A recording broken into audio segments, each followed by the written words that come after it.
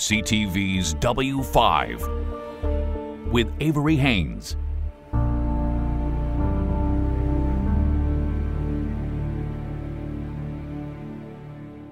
Welcome to W5. Imagine being addicted to something that we all need to survive, food. It's a controversial concept and isn't widely accepted in mainstream scientific circles, but the theory that some people might actually have a physical addiction to food is gaining ground. We follow one man's plight to save his own life from his uncontrollable urges.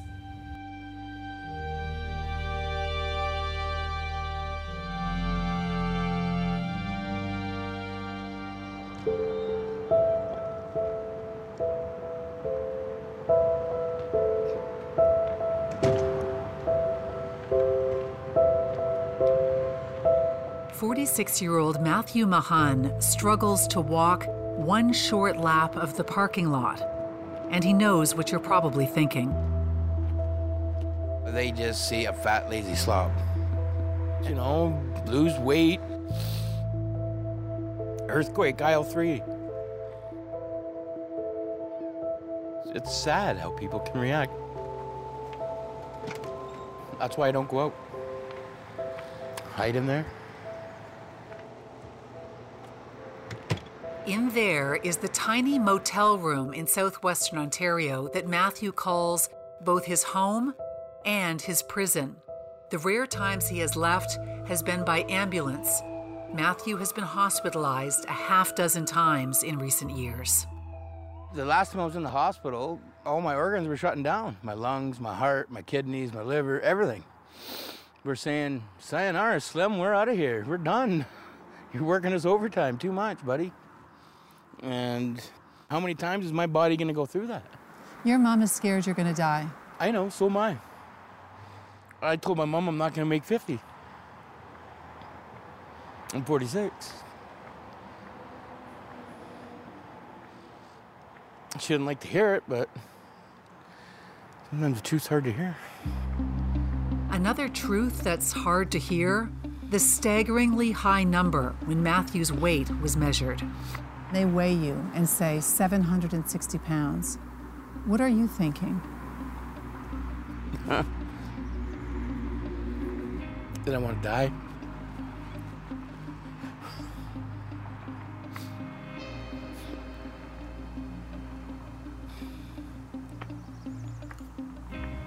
Who wants to be that big? 760 pounds. A weight Matthew blames not on lack of willpower, but on an emotional and physical addiction to food. You describe yourself as a food addict. Some people might say to you, quit eating so much and you'll lose weight. It's same with an alcoholic. They say, well, just quit drinking. Not as easy. Same with a drug addict. Just put down the drugs. Easier said than done. Matthew had always been larger than the average kid, but in his teens, his eating spiraled out of control. Was there one specific incident that made you realize this isn't healthy and it's an addiction? When I reached 200 pounds when I was back in high school and everybody'd be pointing and laughing, that's when I started going on diets. Told myself at 250 I wouldn't reach 4. It may sound like an excuse, but food addiction is increasingly being raised as a potential contributor to North America's obesity epidemic. In the U.S., 74% of Americans are considered overweight or obese. Here in Canada, the number is slightly lower, but still an alarming 63%. Could it be that some of those who are struggling to lose the weight they know could kill them are actually addicted to food? It's not yet accepted as a formal diagnosis, but there is a growing body of evidence that suggests it may be possible. This MRI is the brain of a person who is deemed to have a food addiction. The reward centers of the brain light up when they're eating high sugar, high fat, processed and fast foods, the very same as the scans of addicts on drugs. It's like a euphoria high. It's just like I shot up with a big hit of heroin. It feels like a high. A heroin high. Just like I would do if I were doing a hit of heroin. I'd sit back in my chair, do the hit, and then sit back and enjoy it. I do the same thing with food. Matthew knows what he's talking about when it comes to heroin. He was addicted for 14 years, and when he quit cold turkey, he transferred his addiction from drugs to food. Which is more difficult for you, the food or the heroin? Food, you gotta eat food to live. I didn't have to have heroin to live. Like with any addiction, Matthew has his drug of choice. Any kind of cheesecake ice cream is the one thing that'll get me to run through a cement wall to get at.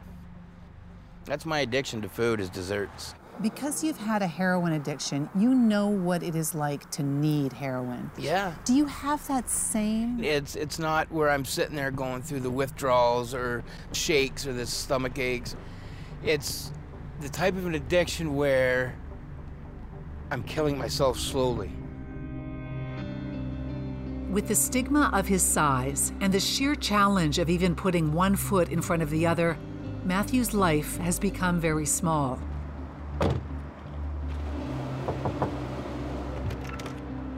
Howdy. Howdy, how are you? Good. His mother, Debbie, is one of his few visitors.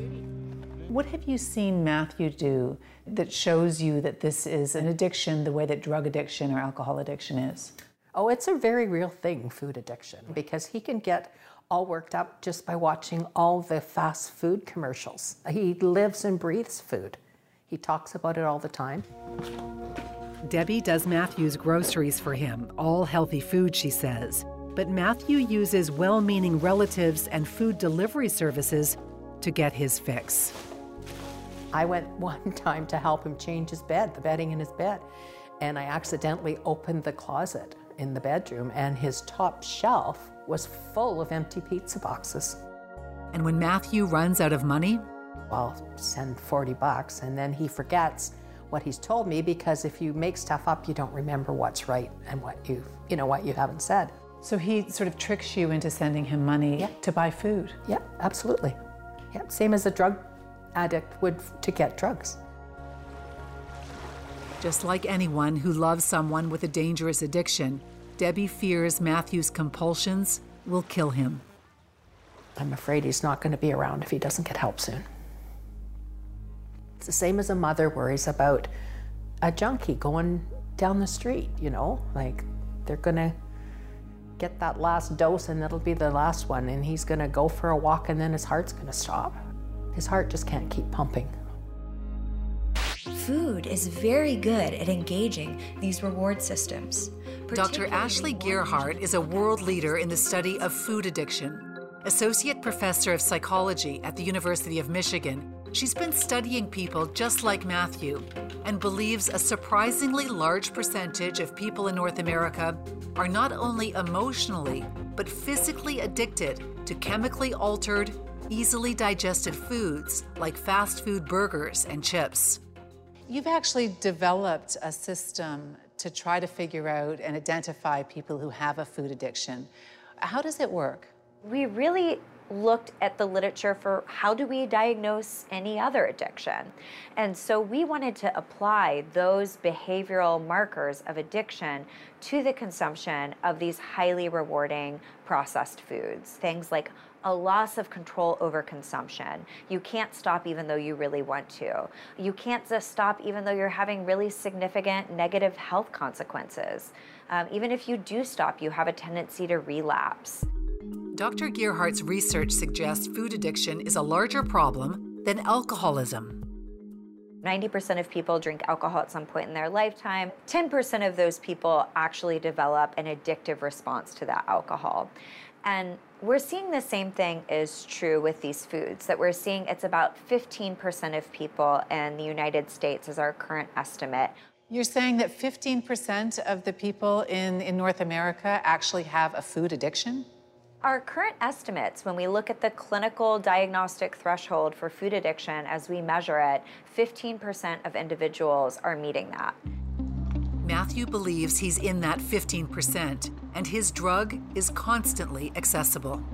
If I have money, I'll order a nice big burger and an appetizer from the Queens, and then I'll order one of those flatbed pizzas and an ice cream from Pizza Hut because you can order the Haagen-Dazs ice cream. From there, you can't get it anywhere else. Then there's all this food in the house, and what do you do when there's food in the house? You get excited and you eat it.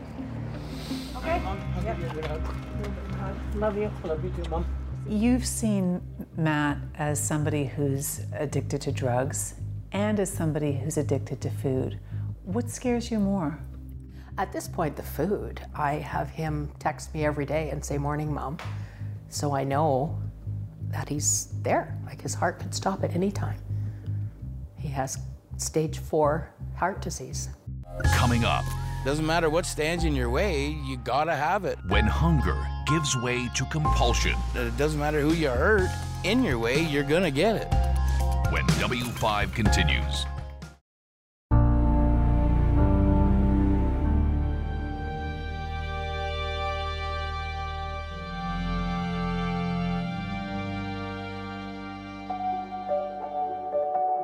Matthew Mahon's childhood photos don't paint an obvious picture of the man he has become. But looking back, Matthew remembers early signs that his relationship with food was unusual. I was sneaking food when I was 4 or 5 years old in my room. First thing out of my mouth when I got home from school was what's for dessert. When you were a kid and you were sneaking food and hiding food, what was it giving you, that food? It wasn't just because you were hungry. I don't know, I can't explain what drove me to do it. It was just something in my head. It was just same with the drugs. It was just, I had to have it. It's that mentality of addiction. Doesn't matter what stands in your way, you gotta have it. And it doesn't matter who you hurt, in your way, you're gonna get it. I've struggled with addiction from 8 years old. People just like Matthew are being studied here at a groundbreaking lab at the University of Michigan. It's designed to mimic a fast food restaurant, complete with similar sights and smells.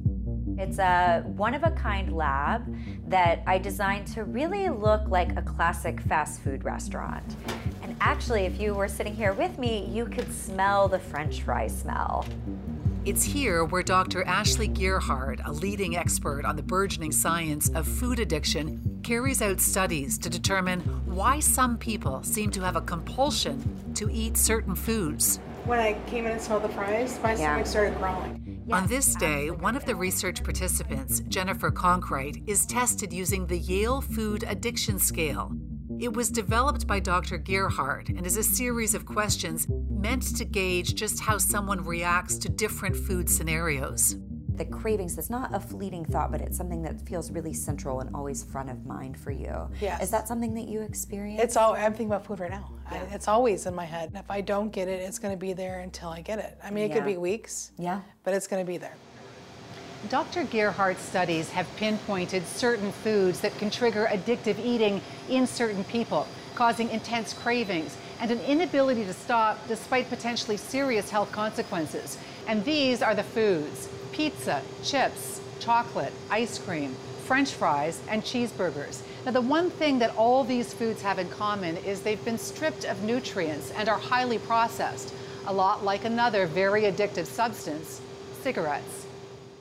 With food, there isn't one specific component that you can say, this is the thing that's making you addicted, the way you can with nicotine and smoking. Yeah, you're right. And I actually don't see that as being that different than what we know about cigarettes. We all eat nicotine actually in our foods probably every year. Nicotine is in foods like potatoes and eggplants. But it's not until you take the nicotine and you strip it out and add, thousands of other chemicals to refine it and make it hyper rewarding. And so it's really these complex delivery packages of nicotine that people get addicted to. That's what I'm seeing when it comes to these foods. It's these complex foods that are often industrially created to be really potent delivery mechanisms of highly rewarding ingredients like sugars and fats. So it's the combination of the stripped down processed food component mixed in with all kinds of chemicals that's creating this perfect storm for someone who might have a susceptibility to addiction. That's absolutely right. Jennifer, welcome to our restaurant. Please come on in. Dr. Gearhart observes study participants like Jennifer in the lab, looking for how they react to the food being presented. Everything's heightened. Like the walls seem lighter and everything just seems so vivid. Yes. Like really like everything just seems very awesome right now. Yes, and it's one of the things that we also see is that the reward systems in the brain and the hunger systems of the brain, they're so intertwined. Jennifer knows all too well that these foods can harm her and tells us about the exhausting calculations she makes to deal with her addiction. How do you react to a hamburger and fries differently to someone who doesn't have an addiction?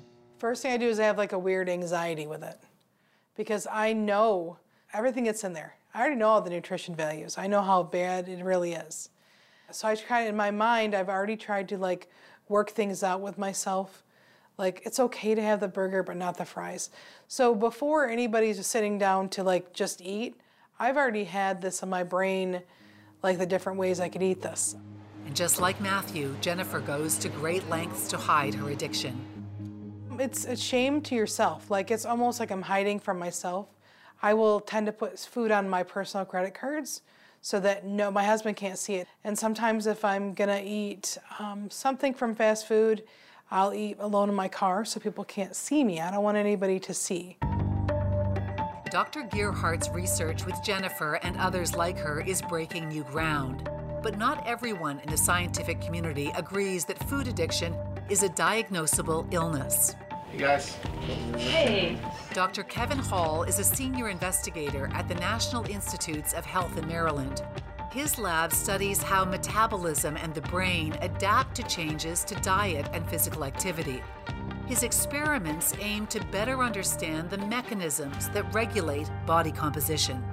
I think the concept is certainly very interesting to many of us in the field, but the degree to which it explains, for example, obesity has been much debated. When you're looking at the obesity epidemic that exists in North America, what are the causes that you see? And how does food addiction fit into that? I think that even folks who would think that food addiction is definitely a real phenomenon that affects individual people, it's probably not responsible for the dramatic increase in obesity prevalence that we've seen over the past several decades. Still, he doesn't rule out the possibility that what people like Matthew and Jennifer experience is very real to them. When Matthew talks about food and eating food, he goes into this almost rapture. Yeah, and I don't doubt that that's exactly how he feels and that he makes that connection, and there very well may be an addiction component in that individual case. I guess the question is, what aspect about foods are giving rise to those kinds of changes in his brain, for example, and how generalizable is that to explain the situation that we all find ourselves in? The question of our food environment, the endless availability of low-cost, high-calorie food, is one thing the researchers agree has changed the way we interact with food, addiction or not. It's not by accident and can be traced to the tobacco industry. The controversy really reminds me of the controversy around tobacco products. You wouldn't get intoxicated. People weren't overdosing on cigarettes. And when people found they were having health issues and wanted to quit, they found that they couldn't, even though they really, really wanted to. So when I look at these, ultra-processed foods that are engineered and designed to be highly rewarding and to hook you, they are very powerful. They're very rewarding. They increase pleasure, and they're contributing to around 500,000, preventable cases of death every year. We know that the tobacco industry denied that there was any addictive components to smoking for a long time. Are you saying that the fast food industry, that this concept of food addiction is in the early stages of where tobacco was back in the day? I would say that is probably where we're heading. We know that the tobacco industry targeted children and adolescents a lot for their products. That's even more concerning in the context of ultra-processed junk foods, which play a key role or a major source of calories for most children in the modern food environment. Dr. Gearhart has found that, like with drugs of abuse, people can develop a tolerance to these ultra-processed foods, meaning they need more and more to get their fix. These foods, they're also engineered in a way that makes it less likely that they trigger our satiety signals. We don't actually get the sense that we're full, so we keep eating. Exactly. We're getting these fast reward responses that tell us to keep putting it, keep eating more. Oh, I want it, it smells good, I'm craving it. But that signal that's saying you're full, you've had enough, these foods don't do as good of a job of triggering that. And so it really sets people up to overeat. Jennifer is now getting help through counseling and a nutritionalist, but she knows all too well the struggle of living in a food environment where her drug of choice is everywhere. When Dr. Gerhardt looked at you and said, you have a food addiction, what was your first reaction? I wasn't in shock. I think I knew it the whole time. I think I've known it for quite a while, because I can't stop. Back in the Ontario beach town of Southampton, Matthew Mahan does not have access to studies and supports. There's some for people who are bulimic, for people who are anorexic, gambling, sex, drugs, alcohol. I have yet to find something out there for food addiction. Still, he's doing what he can while he searches for help. Getting up from a chair and going to my bathroom back and forth all day isn't going to do for me. I at least got to make a pass around or two around this parking lot, or I got to sweat once or twice a day, or it's not going to do nothing for me. But in this heat, it is dangerous for me. I mean, I guess even just physically to carry that much weight. Exactly. Just think, pick up a set of barbells worth 400 pounds and walk down to that street. I bet you won't be able to walk back up. Matthew has recently moved out of the motel he called home. After 3 years on an affordable housing waitlist, he's just landed a new wheelchair-accessible apartment. He still, though, has not been able to access any support for his eating addiction.